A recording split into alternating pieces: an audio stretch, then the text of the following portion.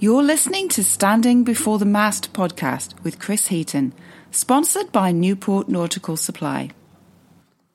Hello and welcome to the latest episode of Standing Before the Mast podcast. I'm your host, Chris Heaton. For those of you keeping track at home, this is my 13th episode. My guest for this episode is Hank Niskern. Hank is the former chairman of the Newport Waterfront Commission, a commission on which he sat for many years.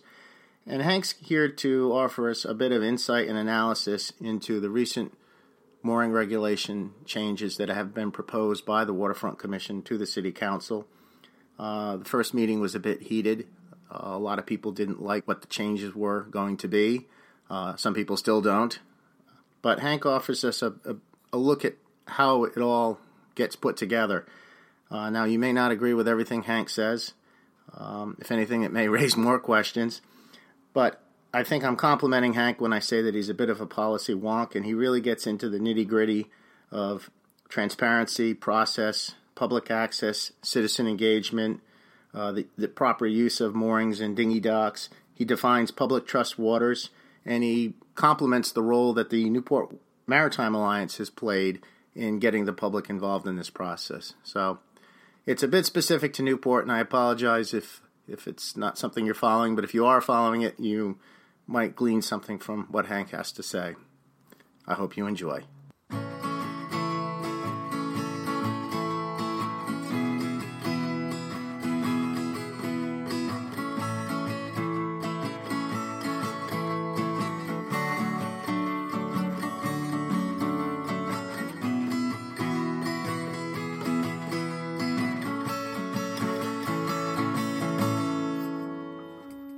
Okay, I'm here with Hank Niskern. Hank, welcome. Thank you.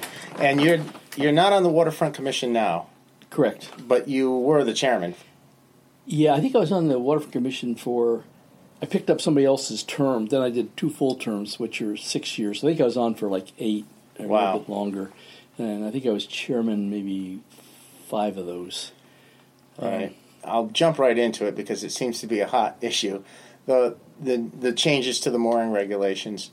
I've heard that it goes back either months or years. What is it? How long have they been working on those changes? They've been working on it for probably 2 years now, or a year and a half anyway. There was a major change in the ordinance in 2014, and I had left before they were finished. And when what happens when people add ordinances, this to the ordinance, that to the ordinance. What we found is it said we were looking at things. It says one thing here, it says the opposite here. It says this here, this doesn't match with that there. We don't say anything about that, and typos and grammatical errors and everything. And this spans different members. As we were wrapping up as we were doing the harbor management plan, which is really, really a critical document, we noticed this stuff, but we couldn't change all that. We just wanted to get this thing, approved and done. And then we said, okay, now we're going to go back and get these ordinances so they're professional and readable. And also, one thing was you couldn't read them because you may be asking about a mooring, but it may be in some other part of the ordinance that has nothing to do with moorings, but that's where it was placed. So we said, okay, all mooring stuff goes here, all stuff goes there. So that's what we tried to do. And the folks that worked hard on it, and they got that approved. The harbor management. Right. So then but there's a lot of stuff that still needs to be, voids that need to be filled, things that aren't helping us manage the harbor. Mm-hmm. And so that's what this group has been working on. The changes that were before the City Council. What was driving that, particularly the advance the mooring list? Is that being driven by CRMC or the city? I think that was being driven by the Waterfront Commission, saying,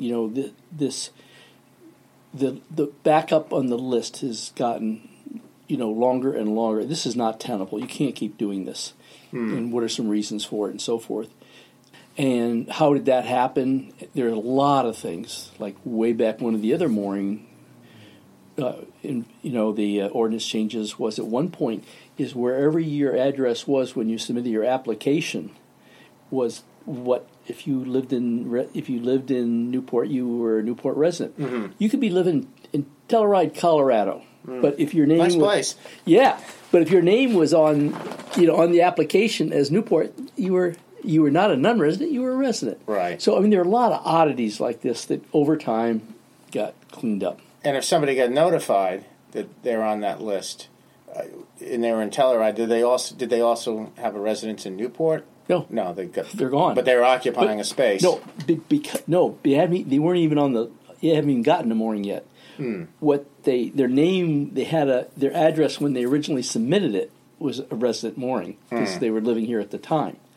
You see, I mean, it's an oddity. Well, my dad, I thought the weight actually came down quite a bit because I remember when I first started working even before Jake, for Mark Hastings, when I first became an assistant harbor master, the joke was 15 to 20 years was the wait, and people just sort of said, well, that's what it is. And my dad got on the list in 1983 when he actually bought property here, and he didn't get a mooring until the late 90s. So he was on for a long time. And I advanced up the list fairly quickly. 11 years was my wait. But Tim explained to me that the factor there was an expansion of the point area. So that I benefited from that, and that was really where I wanted to be anyway. Well, again, I heard stories from back. A lot of it was not very transparent on who got moorings and who didn't. Yeah, and I wondered how much of that, I feel obviously for the people who want a mooring, and I think, well, I waited, and I never even looked at the list. I don't even think it was online for most of my wait. And now I'm wondering, well, how much is technology driving this? You can look at the list and almost track it like a package. And now people can log in and say, hey, I haven't moved. Well, it was, when I got on the waterfront, I went to take a look at the list. It was something that would not pass much of a test for, let's say with transparency and precision. So that's interesting. Yeah. The thing that I found interesting at the meeting, at the first public forum, was it was sort of presented like, this is a public meeting, we're here to share this with you, but we're not going to make any changes. And then ultimately there was some language issues, particularly with how you would occupy your mooring. The 30-day thing came up, where the wording was you should be on your mooring for 30 consecutive days, and every hand went up in the room that said that's how they interpreted it. And there was real resistance to change that, but then it seemed to have been changed by the second meeting. I think this is human nature talking.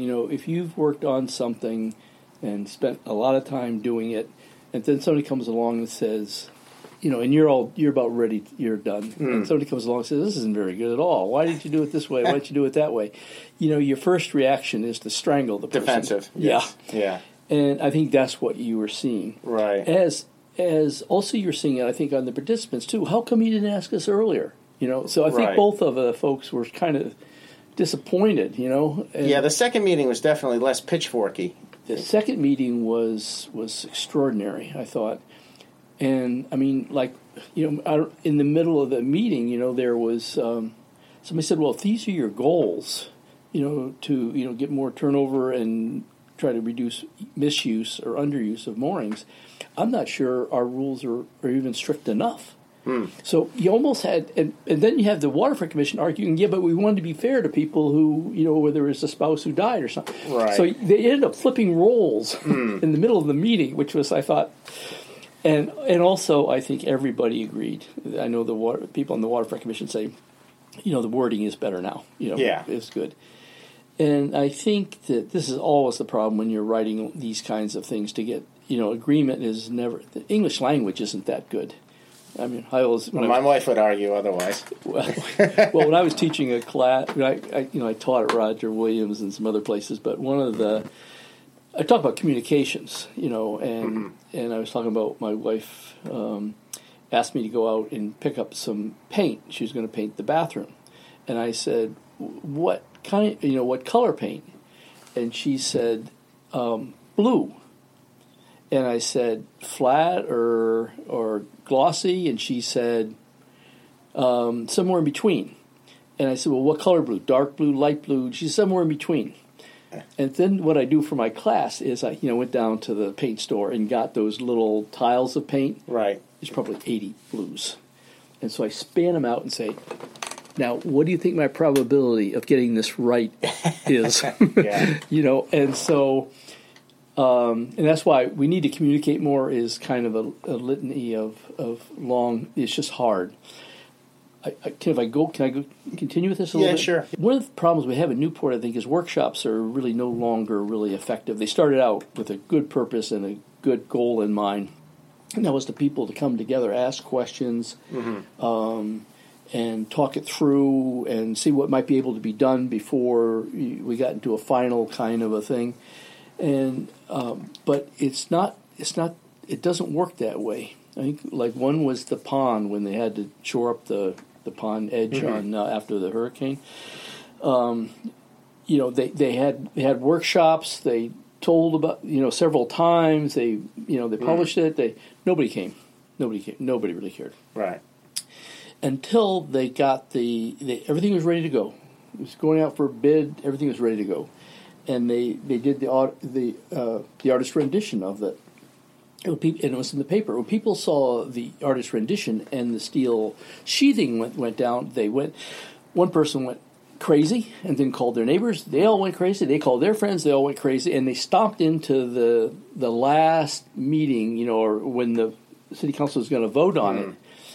And they had signs, there's cities stomping on our rights, and you can imagine how the staff felt. I don't know how the staff felt, but I can just imagine. They've been working on this thing for a year. They did everything the way they're supposed to do it, and now these people are screaming and yelling. They never came to a workshop. Right. In the end, it got delayed. It cost the city, I think, $250,000 more because of the delays and stuff. But in the end, the actual result was better because of it. Mm-hmm. But so I think the idea of workshops as we have had in the past, I think aren't that effective. I think we need to look at something different. It almost sounds like you're advocating that if you have one, it comes.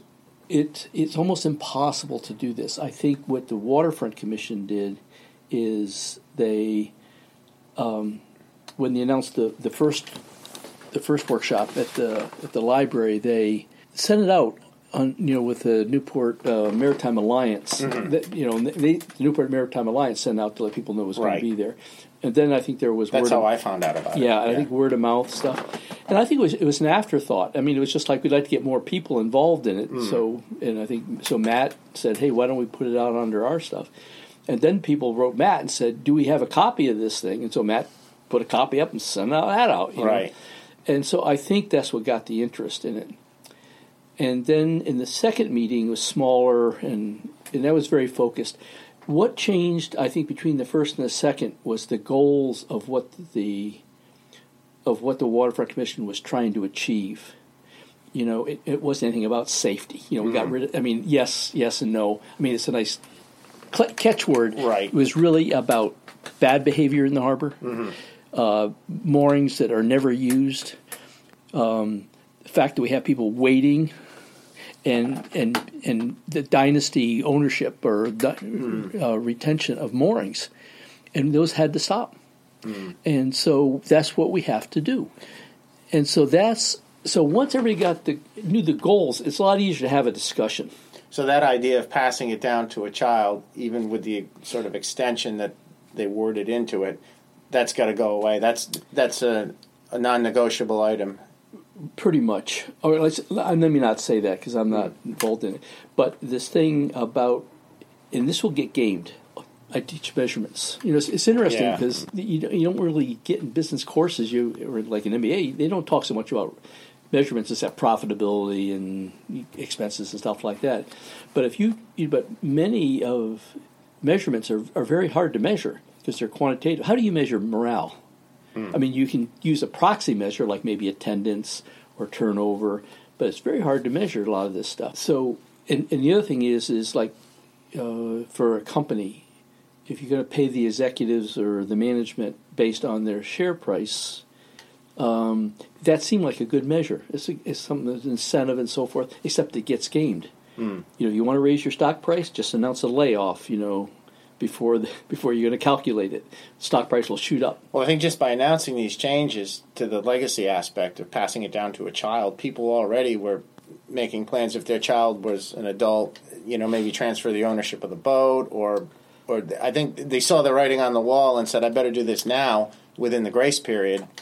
Yeah, it's getting game, but I think it's going to cut down on it, and maybe that's just part of a transition. The real problem that they were trying to solve is, like, what happens if you pass away or something or become infirmed, and you have this boat. What are you going to do? If you have to, all of a sudden your wife has to find another place to put it. Good luck. Or it gives time to kind of not just throw somebody out, right. A victim. But on the other hand, it doesn't allow you to give to your kid, and then your kid's cousin, and then your cousin's aunt, and then and that's what was happening. Right. Essentially, you could tie up a mooring for a century, and that's not compatible with a. What other harbors? What other harbors have this sort of legacy thing, and which ones don't? Did they look into that? Do you know? Because I believe in Edgartown moorings stick around. They stay with family members, don't they? I don't know, but they have. Massachusetts probably governs it differently. Yeah, that's a good question. I do not know the answer on that one. I know Peyton Aram got sued on whether the difference in fees between resident and non-resident. They said it was unconstitutional, but they upheld Peyton Aram. The fee that had to do with the fee structure, yeah. Right? And the other one is we talked. It's not part of this ordinance change, but was on commercial moorings. Most cities don't have a lot of commercial moorings. They may have a lot of their own that the city controls, but the city controls right. it. And here it's kind of like over 30% or commercial moorings, and it's only supposed to 35%, I think, maybe, and it's supposed to be like 20. I remember when I first started working on the harbor in the late 80s, there was a moratorium on commercial moorings, and they wouldn't even entertain you getting on a list. And I don't ever remember that changing. I think the moratorium became permanent, because I don't believe any other new commercial moorings have ever been issued. But typically, those kind of moorings, the commercial moorings, went to fishermen who had boats out in there, or whose business depended on having a mooring instead of a dock, or both. It also was used for boat yards. So people who were in the marine trades for boat yards, like Marshall's boat yard up in Peyton Aram. They put all their boats out there. Yacht clubs. But a private resident could get a commercial mooring, and they did here. Yeah, but not. Yeah. But we're the only place. Yeah, because I know. I rented one from the man I bought my boat from until my name came up. And that's it. And so Old Port has the biggest collection of it, but it's only half. And the other ones are have one or two or three, and a lot of people don't even live in the state. One thing that came up while we're on commercial moorings at, I think, both meetings, maybe more at the second one, because the second one is where the city solicitor weighed in on an explanation. People wanted to know why the commercial moorings weren't part of the discussion to get people into a mooring, and he said something interesting, and that was, at least for the private mooring, it's not a vested right that you can pass it on to your child. Yet you can, if you own a commercial mooring, you can sell it. So I suppose if you sold it for $1 to your child, that is, in a sense, passing it on. So if I sold it to you for $25,000, right, what do you get? You get a space in the harbor. For? Presumably a mooring. Okay, you get mooring space. Right. That makes sense, right? And maybe he'll throw in the tackle if you're selling at that price. Yeah. But what? And the ability to rent it. And you can the ability to rent it. So it's a business. So we talked about transferring private moorings. So so now we're talking about transferring commercial moorings, which is very little anything narrative right now in the ordinance about that. Yeah, and I guess what I was saying, the city solicitor at the meeting said that would have to be changed at the General Assembly. So that led me to think, well, at some point it must have been addressed at the General Assembly, because the commercial moorings are being sold in Newport Harbor. I think you may have bought a very expensive tackle, ground tackle. Because you don't think it has any traction? It'd be like me renting your apartment. You rent to me, I get your apartment. And then I turn around and let somebody buy it for me. Oh, that's interesting. Yeah. Well, that's where I was confused, because as Fred clearly explained at the meeting, is that and Consular Leonard had to correct people. Yeah. All you're talking about is a permit here. The tackle belongs to the boater. The city is permitting you to use that space. They're just permitting you to, yeah. Which now, it turns out, is really state waters. Well, it was originally federal waters, right? Mm-hmm. Way back when. And then there were federal waters, and then the feds turned it over to the states to manage. I think the feds could take it back anytime they wanted, but they just didn't want to manage it anymore. Right. And then the states didn't want to manage it, so they turned it over to the municipalities. Yeah. And so, but if you go way back to the beginning of the country, there's something called public domain waters, public trust waters, and it was mainly for commerce.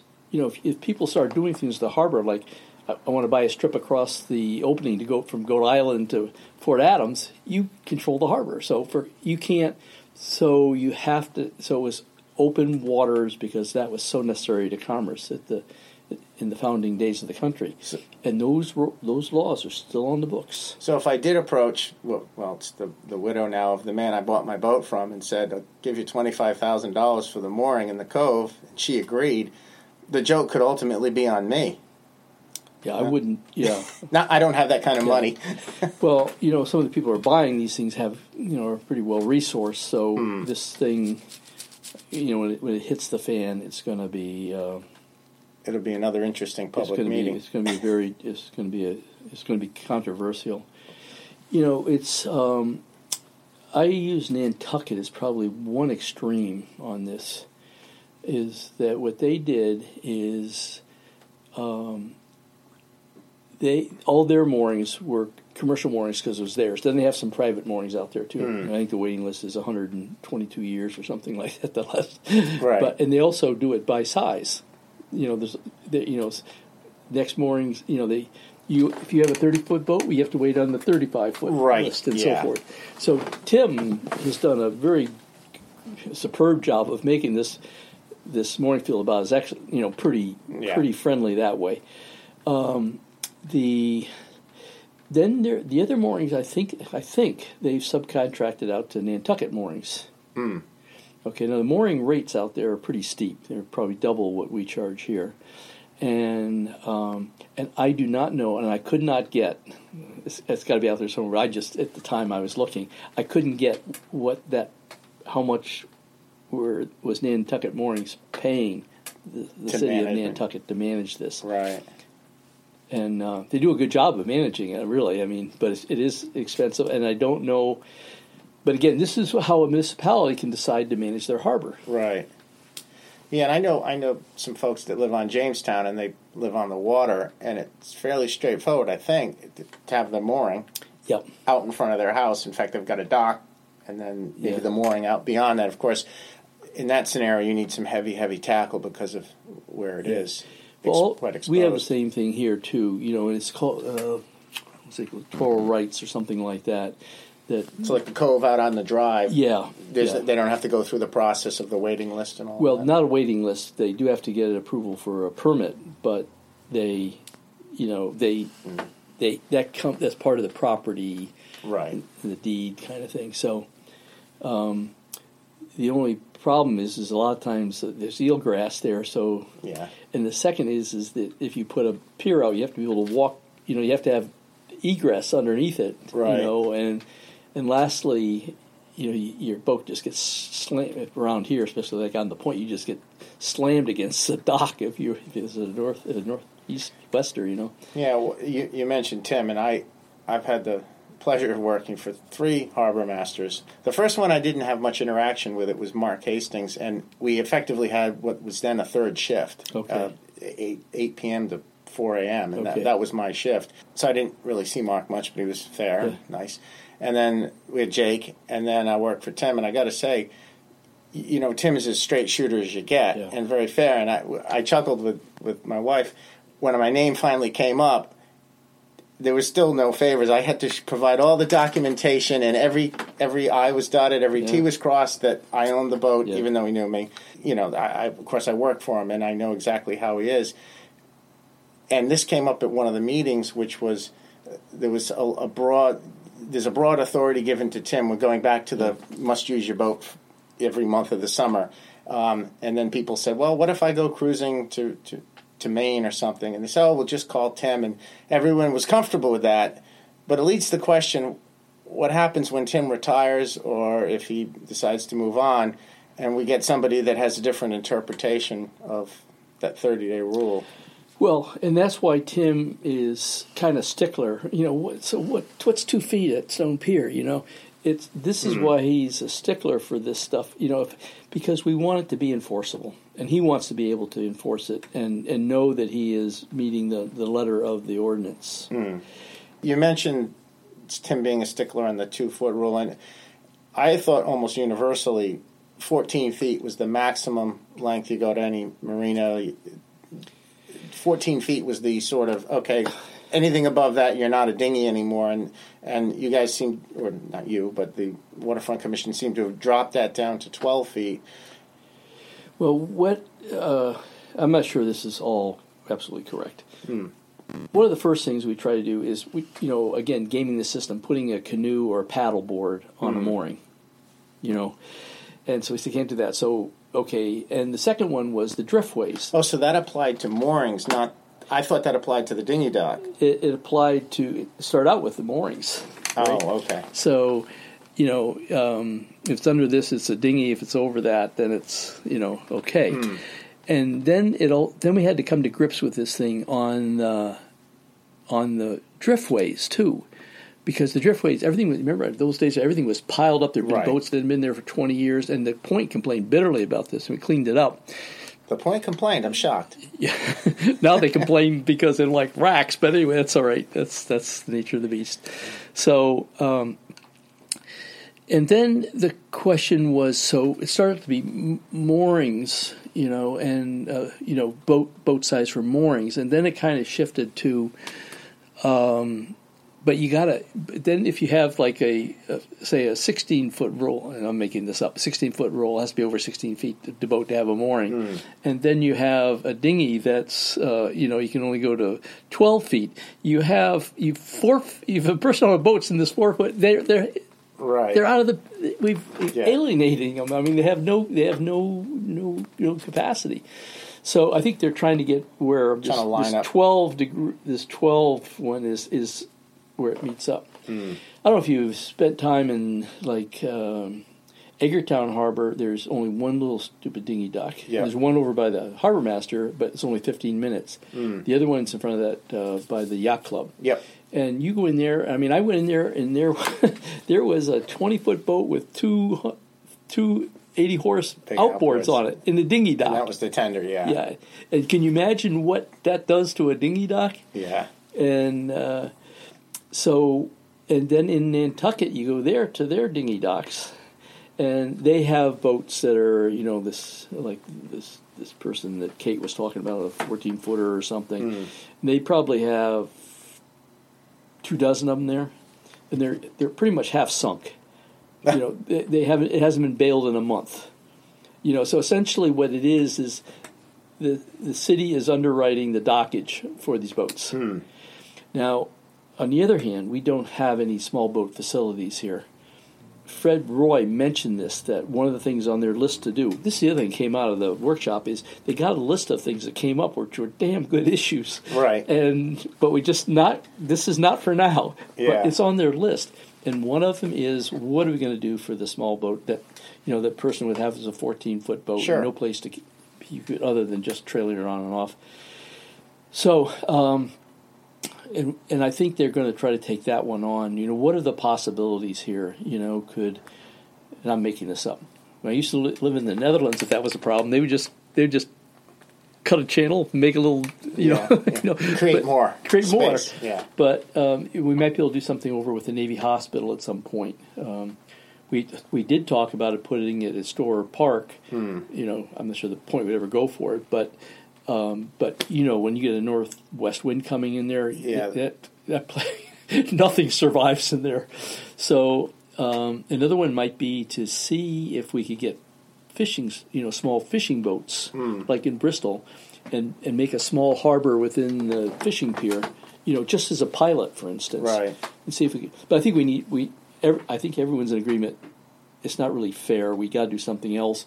But on the other hand, providing a dock to a person, a dinghy dock to a person, is essentially giving them free dockage. Is that fair? Yeah, somebody did bring that up at the first meeting, because that was one of the things that they were changing, and he asked the question, and I think that was the one you're saying, we're not here to talk about that, but it was an issue. But this is where this is why these ordinances are so tough for fairness and things like that, and it's almost like I just if it kind of is fair and you've involved the right people, and you involve people and you've listened and you have adapted to kind of what they're saying, that's probably as good as it gets. And that's You talk about people gaming the system. What if there were a scenario that somebody was going to be in between boats beyond a 1 or 2 year gap where they could, either turn it over to the harbor master to let them rent it or get that 1 year grace period, or is it 2 years? I think it was 2 years. I think it's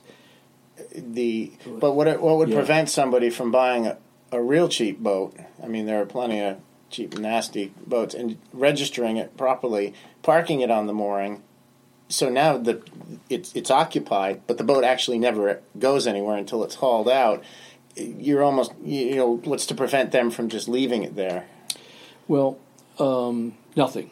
That's gaming the system. We go back to measurements. Right. As fast as you can come up with a measurement, people screaming about how many rules there are for businesses, and they're just overcome with rules and regulations. Well, they didn't start because somebody thought it was we need more regulation. But they would seem to be really addressing the moorings that were there and had a boat registered them but were unoccupied. I've got 3 around me. One of them keeps hitting me. The problem there is there's no boat on it, so we swing differently. Whereas if somebody bought a cheap boat and parked it there, they're still occupying the mooring and they're not helping the mooring. Well, I had $1,000 worth of damage on my transom because I was the way I swing. I'm on my boat and they're not on the boat, so that the eye coming through the ball. Get underneath me. Looks like machine gun fire on the tumble. Yeah, exactly. Yeah. And I've had that. But the person never used it, but they have it just in case they need it. Right. Well, my dad's in that boat, no pun intended, because he has a slip at the yacht club, and I think his concern was when that rule said 30 consecutive. They must use the mooring, occupy the mooring for 30 consecutive days. He thought he'd have to bring his boat out there and park it, nonstop. Well, I think in his situation is that if there's a tropical storm warning or higher, I think he has to get out of the yacht club. But and I think there's a rule like that. But then he can kick you off the mooring too. So I think if we actually collected the data from that, how many people actually took their boat, took it off the dock, and put it out on their mooring in a hurricane? I don't think there's more than. I think it would come out to in the last decade, probably 20 boats. Well, I imagine it would have to do with the club or marina, because if they have a rule that you have to get out. But the rule, I was talking about actuality. Oh, right. This is where the perception has taken over reality. So in other words, we have kept, let's say, 40 people off the mooring waiting list, or on it unnecessarily, for that one chance in 500 that there may be a storm of a magnitude that is big enough so you have to get off the yacht club dock, and not so big that you really don't even want to be in the water. Haul out. Yeah. See what I mean? It's like so tradition. Statistically, what you're saying, Hank, is it's on par with the fact that I switched to natural gas in November. And then I had no gas for a week in January. Yep. I mean, Yeah, I mean, the joke was on me, but statistically, it had never happened before. Yeah. And I see what you're saying. So anyway, I think, and this is like, and again, we kind of say, well, that's our rationale for it, but we've never really gone back to question the rationale. I did agree with, people question how would Tim's staff track this? How are you going to track it? It is quite easy when you're riding around the harbor. Within 2 weeks, you can make a pretty quick assessment and say that mooring's been vacant for a long. It's pretty easy to identify. I think if you have rules that are out there ordinances that deter the behavior, that oftentimes has a really 80% of the effect that you're trying to cause. Like I think I mentioned this in Eggertown, they say if you're on mooring half the season, the harbor master has the prerogative to take your mooring permit away. And so, have they ever used it? No. But did people start giving up their mooring because of it? Right. Yeah. Now, Councilor Leonard raised an interesting question. I scrolled through I didn't go to the city council meeting, but I scrolled through the video that they had online, and she raised the issue of liability. So if you turn I would say I wasn't going to use my mooring for a year or two, and I turned it over to the city, and then they rented it, and does that fall? I guess. Well, my mooring is inspected every year by a professional company, and he's insured. So I imagine that the insurance is in place. But I guess she was concerned with who would be liable: the person who turned the mooring back over to the city, or the insurer of the of the company that maintained the mooring. Yeah, we I think around 2010, 2008, to be precise, we had put a change in place where if a mooring wasn't being used or if somebody wasn't on their mooring, that the city could then, the harbor master could put a boat on that mooring. And by the way, this is exactly what Block Island is doing now. If you don't call the harbor master by 3:00 and say, I'm out sailing, I'm not going to get back till after sunset, no problem. But if you go away and nobody's on it by 3 and you haven't called and boats coming in, he'll put a boat on it. Yeah. And so that's what we were trying to do too, because we were trying to make Newport more welcoming. We are a tremendous harbor. Everybody loves coming here. Everyone wants to be here. But I was talking to one of the people that was running like MapTech or one of those magazines or guides, and she said, everybody loves coming to Newport. And you're right in the town. It's a beautiful harbor. It's a fun place to be. And then she hesitated. I said, what's the hesitation for? She says, well, it's not a really friendly harbor. If you don't know somebody, it's almost impossible to get a mooring or get help or, And then I said, what are some of the best ones? And she said, well, one of the best ones is there's a harbor up in Maine somewhere. The harbor master was a woman. And she said, if you take the trouble to come into our harbor, we'll find you a place. Really? And I thought, now, isn't that good? Yeah. And Newport has come a long way because you get people saying, like, I don't have anything, but try. So now we're much better at that. Right. But and if you just listen to the VHF, it was awful. Yeah. I mean, we had what we called quarantine moorings over by Goat Island, and we saved those for when there was a storm and some boats broke loose in the anchorage. We'd put them over there. But all of a sudden, maybe it wasn't all of a sudden, but I noticed in the 90s we started renting them. And it sort of phased in. First it was refer them to Old Port, Newport Mooring Service and the various renters. And then at some point somebody made the decision in the city, no, you guys can, if somebody calls you for a mooring, rent them the mooring. And we'd fill up that field. And then internally it just became a discussion of we need to make sure that we have 2 or 3 available in case of bad weather. Well, and that's, that's still, I think that we still try to do that. I'm not sure where we are in that. But to go back to what Kate was saying, so 2008 we got this and we're going to do it, But 2008 the financial meltdown happened and we always had room in the harbor because nobody went anywhere. So, but we did look at the liability issue. It's a non-issue. It really is a non-issue. And by non-issue, it's not, you just can't ignore it, but in talking with the folks who for instance, insure all the municipalities, it's a consortium that does that, and they said that wouldn't be an issue. And the other one is that again, are you going to try to prevent the 1 out of 10,000 that occurs? Yeah. So it's kind of a hollow. It's legitimate, but it's just not really a. And what was the bit that came up? I guess it was near the end of at the second workshop, where they say that the state views it as everyone has an opportunity. Public domain. In other words, public trust waters. Someone from East Greenwich has every right in their eyes to come down and have a mooring in Newport or use it. Well, you have to. It has to be accessible to everybody. Mm-hmm. And so, what does that mean? Does that mean having a mooring, or when you come down here, you have a place to go? And I think Newport. I mean, I have to give Newport credit because we, instead of using the Anchorage as a mooring area for us, it's still this is our legacy. For international sailing community.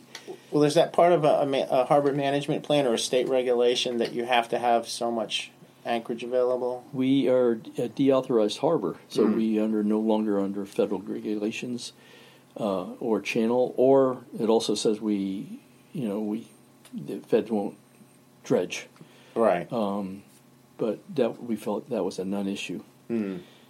This is really, when I was on the commission, we commissioned URI's law school, maritime law school, to look at what are the rules, what are the rules on moorings and ownership and stuff like that, and it was very clear that public trust waters are just that. You cannot, you don't own the waters. And whoever has authority to manage them will make those decisions. So therefore, it would be the city. So in my case, I was fortunate after 11 years to come up, and I got a mooring a few years ago. And I just paid this. All this discussion has made me very diligent about making sure I paid my mooring fee the other day at City Hall. And I'm paying the city for the permission to drop the tackle that I own in that spot. Right. That's what it is. And under the new rules going forward, I don't have any kids, so it's not an issue for me. But I won't be able to transfer that. No. And all these guys who want to transfer their boats to their kids, I don't think their kids are going to use it. I mean, this is wishful thinking. This is trying to design a future that may not exist. So, I mean, this is where the stuff gets pretty flaky when you get down to the reality of it. Yeah. Well, for a lot of years, I watched. 26 years here, I watched customers go from, that were my dad's age, the sailboat they had to a slightly bigger boat, to a slightly bigger boat. Oh, now we're looking at catamarans or a trawler, and then they're downsizing, and then they're out. Yeah.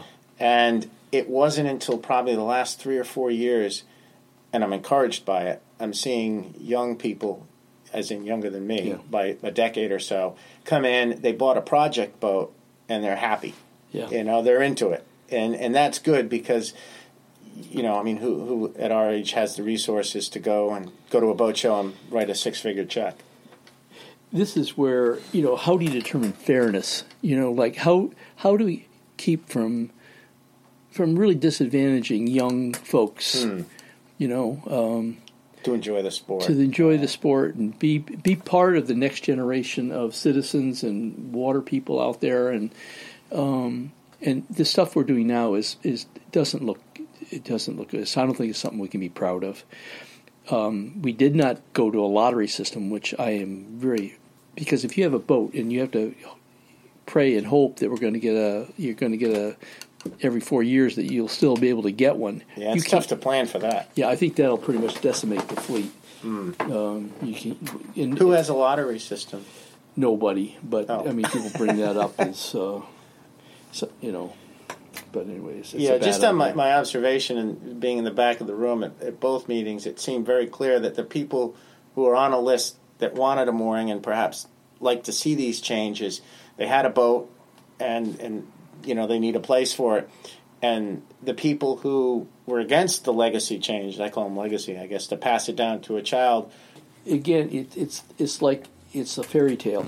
It's a fairy tale like I need to keep this mooring vacant all year long in case a hurricane comes. It's a fairy tale because that situation arises, that's probably one of the very. It's an option, but it's an option you probably will not use very often, if at all. I mean, if we really did that, it really said how many times this happened. Yeah. And, like in some areas, I think, like in the Netherlands, they say, no, you can have it. But if you don't use it, it's going to cost you $1,000 a month instead of $100 a month. And that all of a sudden changed. It's not worth it to me all of a sudden.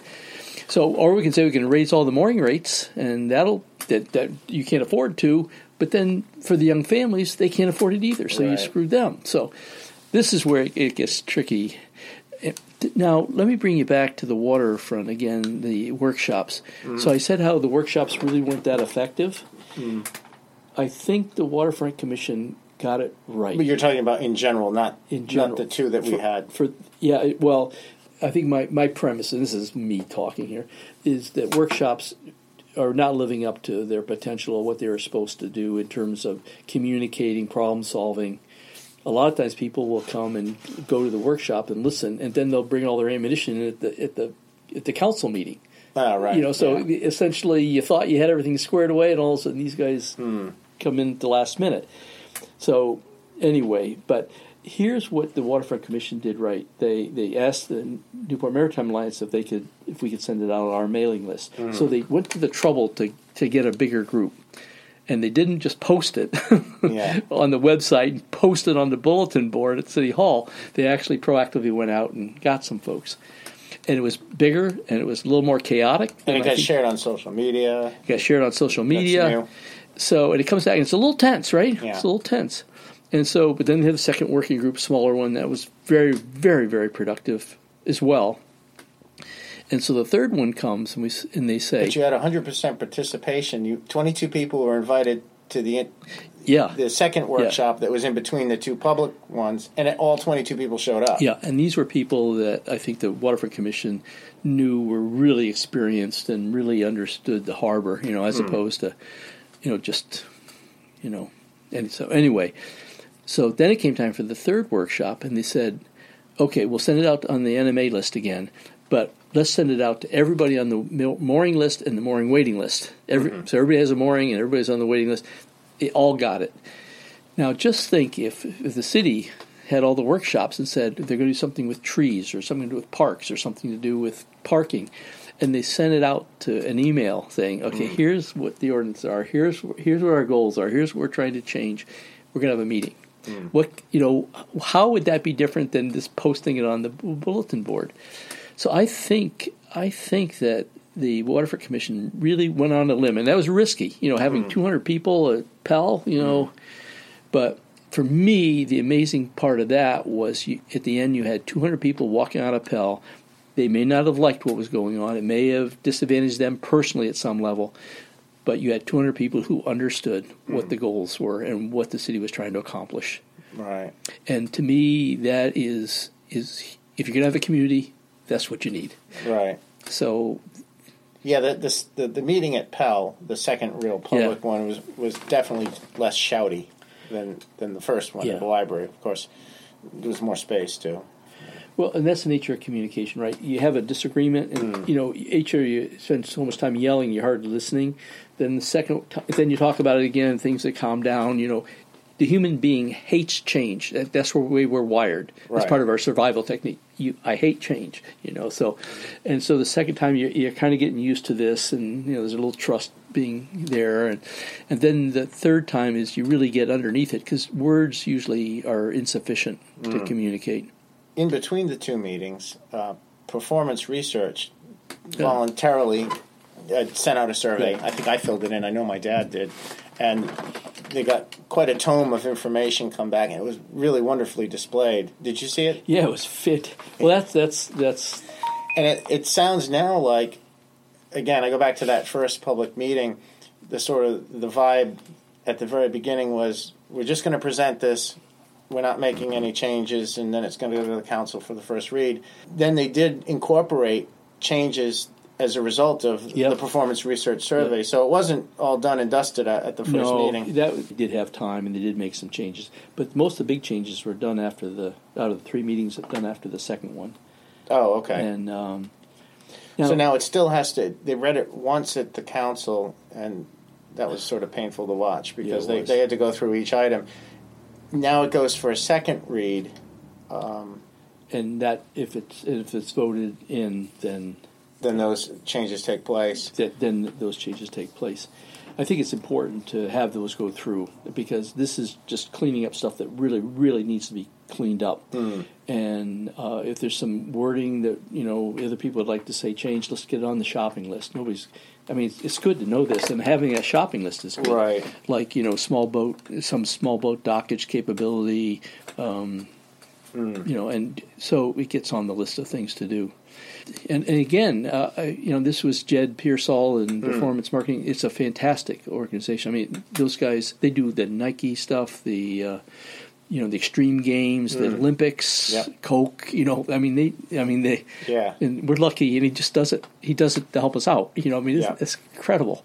But the way that was structured, again, questions you can kind of get answers depending on how you word it and stuff.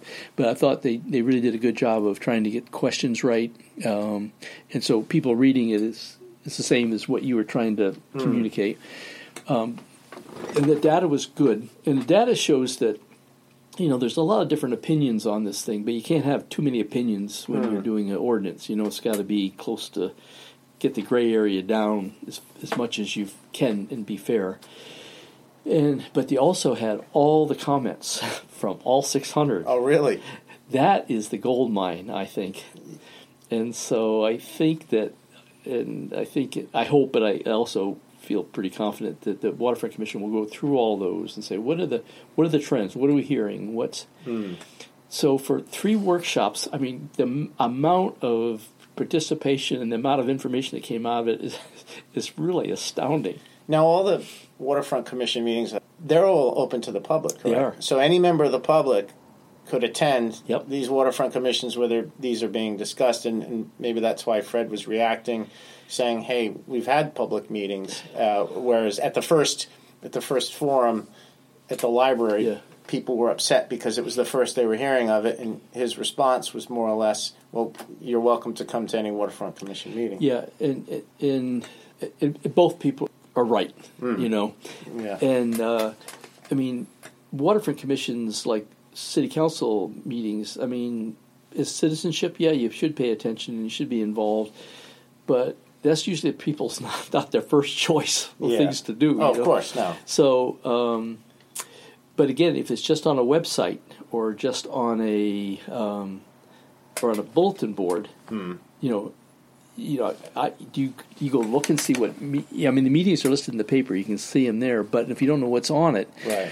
So I think the thing is, we're going to have a little forum on something. I think that would be far more effective.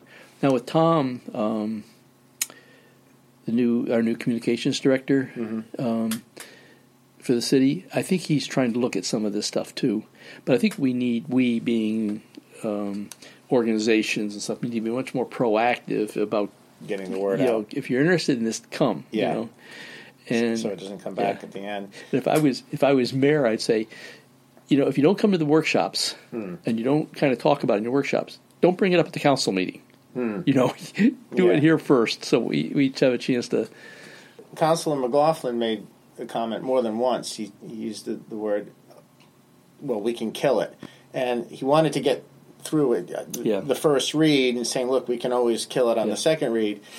And that left me thinking, after all the work that the Waterfront Commission's done and then the public meetings, if the council then kills it, where does that leave the Waterfront Commission? Well, I don't know, but I think a lot of people will be hugely disappointed. And putting in all this time and effort over the year, if you're just going to disregard it, why am I doing this? That's the question you have to ask. So I think what he meant by, I think he was trying to get that meetings, get the first read, get it read. And he said kill it in a procedural sense. Yeah. And I think he was also saying, let's not second guess everything they did. The wordsmithing and everything. And they weren't bad comments, but you have to trust people. And if you have concerns, you can bring it up. and it's like if you try to solve world hunger in one fell swoop, you don't get very far. Right. So I think what Councilor McLaughlin was doing is say, let's think about what this stuff is, and let's put everything in context here, and then if and read it carefully, and we can ask questions between now and then, and the second one, the worst case is you go to a third one. You know. How involved was CRMC in this? I know that there was a meeting in between the meetings, where, and at the second workshop at Pell, somebody asked if there was a representative from CRMC there, and was that not necessary that they be involved at that level? Well, they're invited. I think they just had prior commitments. It's kind of on a short time frame, but. And is there a point person at CRMC? Obviously, there's more than one person. Is there someone that's the point person for the Newport changes? That is what the Waterfront Commission's role is, to go and talk to CRMC, not drag the whole community into a CRMC thing. Right. You can if you want. It's open government, but I think not having him there there's no downside to that. Right. There was no question that came up that only they could answer. Once again, Fred Roy and the Waterfront Commission was very proactive. They went there and said, here's what we're doing, here's what we're kind of working through, here's what, and they got the answers they wanted. Like, for instance, well, not what they wanted, but they got clarification. They got answers. Yeah, like, we really don't like this idea of any transfer. As far as we're concerned, we understand it and we'll probably go along with it, but that's not where we're going. It's been, this is not equal access. Now, when they talk about residents, the balance between residents and non-residents, they say, for a variety of reasons, the people who are adjacent to that water and who are managing the water should have certain privileges. But when we said we're not going to take on any more non-residents until we get back, they said, no. That was too far. Yes, that's a bridge too far. Oh, right. So again, what's fair? And here's your goal, but what's a fair way to getting there? And a non-resident is really just somebody who does not live in Newport. Not somebody, I think there was some confusion at one of the meetings where they thought a resident meant of Rhode Island, but they didn't. It meant the city of Newport. Well, people are like being lawyers, and it may be good to go back and take a look on, what the rationale for all this is. Like, for instance, what is a partner? What is a resident? We just follow how does state define it? How do municipalities define it? And then the Waterfront Commission doesn't make these up. They they follow whatever whatever the law is. Yeah, they did spend a lot of time defining what a domestic partner was, and I guess that's important. Not everyone gets married these days, and Well, it was the one problem was you can only transfer it to your wife. And then all of a sudden, it's like, what is, things. What if the wife owns the mooring? What if she wants to transfer it to the husband? What if your wife is not a wife? Right. That kind of stuff. And these are just changes. This is why these things all need to be kind of updated. And so, how do you do it in a fair way? So it's a glimpse into how sausage is made. You don't want to get too close to the process. Well, when you're not serving on boards and commissions, where do you like to go sailing? I end up liking to sail. Not spend all my time sailing. Yeah, is go to a harbor and spend a week or two there if I can, and get to know the town. And of course, I poke around, talk to the harbor master, and see what they're doing, and ideas I have, and so forth. Yeah. I think but it's one of that boater's dilemma is if you divide the total cost of the boat divided by the number of hours you use it is really an ugly number. Yeah. So I try. I don't think you should do that with any activity or sport. I know. It's true. So I think I like going up to Edgartown. I like the way the harbor's managed and stuff. But I like going to I like going up there. I quit going to Block Island, but I like to go kind of back there and down to Connecticut, like Niantic. I don't think I've been to Block Island in 15 years. I'm with you on there. So, you know, it was On my boat, it was so crowded and couldn't get a mooring, and the kind of sometimes the anchorage was dicey. So, but this is why I think Newport is, over the 2 decades since I've been here. I mean, when you first came here, everybody was, you know, kind of hoarding their piece of the pie, and you know, and he's an enemy, you know.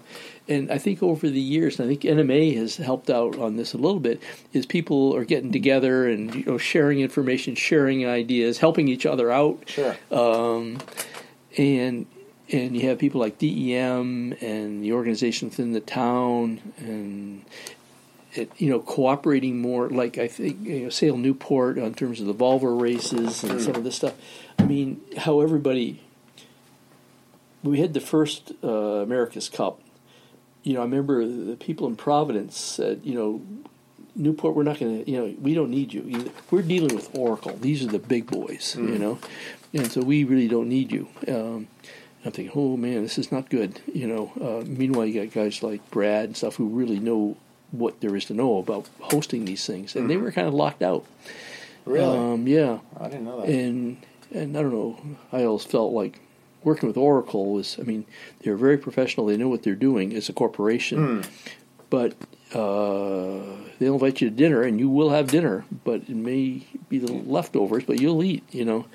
And so I'm thinking, this is not good. And now, well, let me just get off of that thing.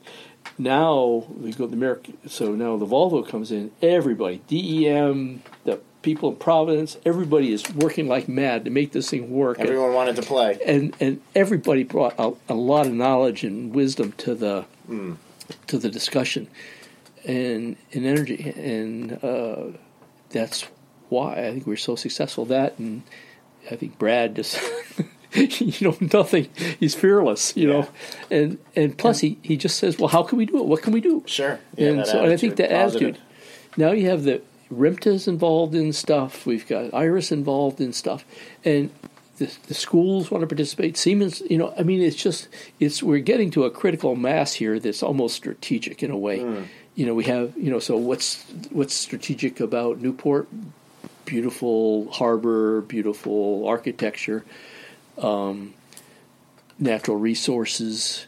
And Volvo's not, they're not going to be the sponsor for the next one, are they? Volvo sold it to somebody else. Sold it, yeah. But the discussions are still open, and and we're, I think, you know, we're still in the middle of it. Yeah, it's a major event. Yeah. And well, and they all say, you know, even the America's Cup folks said that, you know, when you come to Newport, you know, Newport knows what they're doing, and if you need help, there's an expert there, you know, and anything you can imagine. And so I guess my point is the city. This is one of our strategic assets now. This knowledge, this experience, this capability, and the industry itself. And, you know, again, like with RIMTA and the schools, and so it's, a lot going on, yeah. Because when I work with organizations stuff, you look for where are their pockets of strategic advantage that they have, and or capabilities they have, and one that was strategic capability yesterday may not be valuable capability tomorrow. Right. So, so I think that's this ability to work together and be very good at what we do. I think is a real strategic asset for Newport. I think I remember reading somewhere that when we lost the Cup in 1983, that was really a turning point for Newport Harbor to become more accessible for regular folks. Yeah. And I don't know why that was. I guess it's because the Cup took up the waterfront downtown. Yeah. But now, even with the Volvo and all these big events, it just seems that people want to be involved. People want a mooring. They want to be on the water. But so ironically, by losing the Cup, it made the harbor a more attractive destination for the cruising boater. It's just like life, you know. These little traumas, oftentimes, you know, they're not very pleasant to go through. But when you come out the other side, you know, you kind of like, I'm kind of glad this happened, because we picked up some bad habits, some bad, you know, perceptions that weren't really, really wide. So. You know, again, I worked on with students and stuff at Roger Williams in the business school with other communities, and one was Bristol itself. And so they had an armory just like ours that was falling apart. What could we do? We brought them down here and showed them what we had done. We had... with the lower level of the armory. The lower level of the armory. And the harbor. And they did something similar. And but also we looked... the city had the foresight to buy up all the, pretty much all the property along the water. So it's almost all park. And for those areas where there is a building, like an old factory, like the old Robin Rugg, or where they built the condos, they had public access, and they built it in. And right. This is we missed the boat on this, or we, Yeah, that's continuous. I've walked my dogs, and you go right around the outside of the condos, and you join the bike path. Yeah. I mean, so in Bristol, that was forward thinking, and that now for them is a strategic asset for quality of life.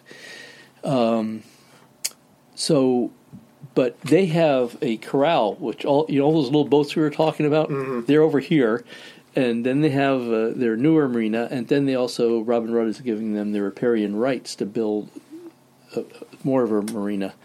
So again, it's always looking for more capacity. Right. Yeah. When I was a kid, when I learned to sail with the Newport Yacht Club, I believe they kept the turnabouts, the dinghies we sailed in that basin over by Storer Park on the point. Okay. And that's since gone. In fact, when I was older, in the late 80s, when the boats would do the O-Star, the transatlantic from England to Plymouth to Newport, Mr. Musil would med moor them in that basin. Okay. And that was that went away too, and now they're sort of spread out on moorings. And it's nice to have when a race like that, like the Volvo or the O-Star, something. If you have a transatlantic race, have all the boats in one spot where the public can view them. We could do some of that stuff because we did that with the Museum of Yachting. We offered. They asked us, and we kind of overrode the waiting list to put some moorings out there for them, but that kind of got gamed. Oh, yeah. So, not in a bad way, but it's not how it was intended. Right. But these are things, at some point, we could redesign the harbor and, and try to... I don't want to be at that meeting. Yeah. And just, but you have to have your goals clear. Is it to have, Right. Is it the town? Is Someone needs to come visitors? up with a plan first. It's tough, And I think the idea of the augers, or it sounds attractive. It's a corkscrew that goes in. But again, your mooring fee, if you had to pay for that, it's like $5,000 just to put it in. Really? Yeah. Wow. It's not cheap. And environmentally, they're on board with that. It's not a problem. It's not a problem. It's not damaging to the ecosystem. No, because you can have a shorter scope, and so you don't get as much drag around it. I noticed Tim lowered the size on the bottom chain, which is probably a good idea because a lot of boats weren't even pulling the bottom chain. No, I think that was a smart move on his part, and but the other thing though is if you have a 30-foot boat and you go up to a 42-foot boat, you're dead. Yeah, you can't. You got to find a new harbor. You know? Yeah. Well, great. Well, thanks. All right. Appreciate your time. No, good. Thank you, Chris.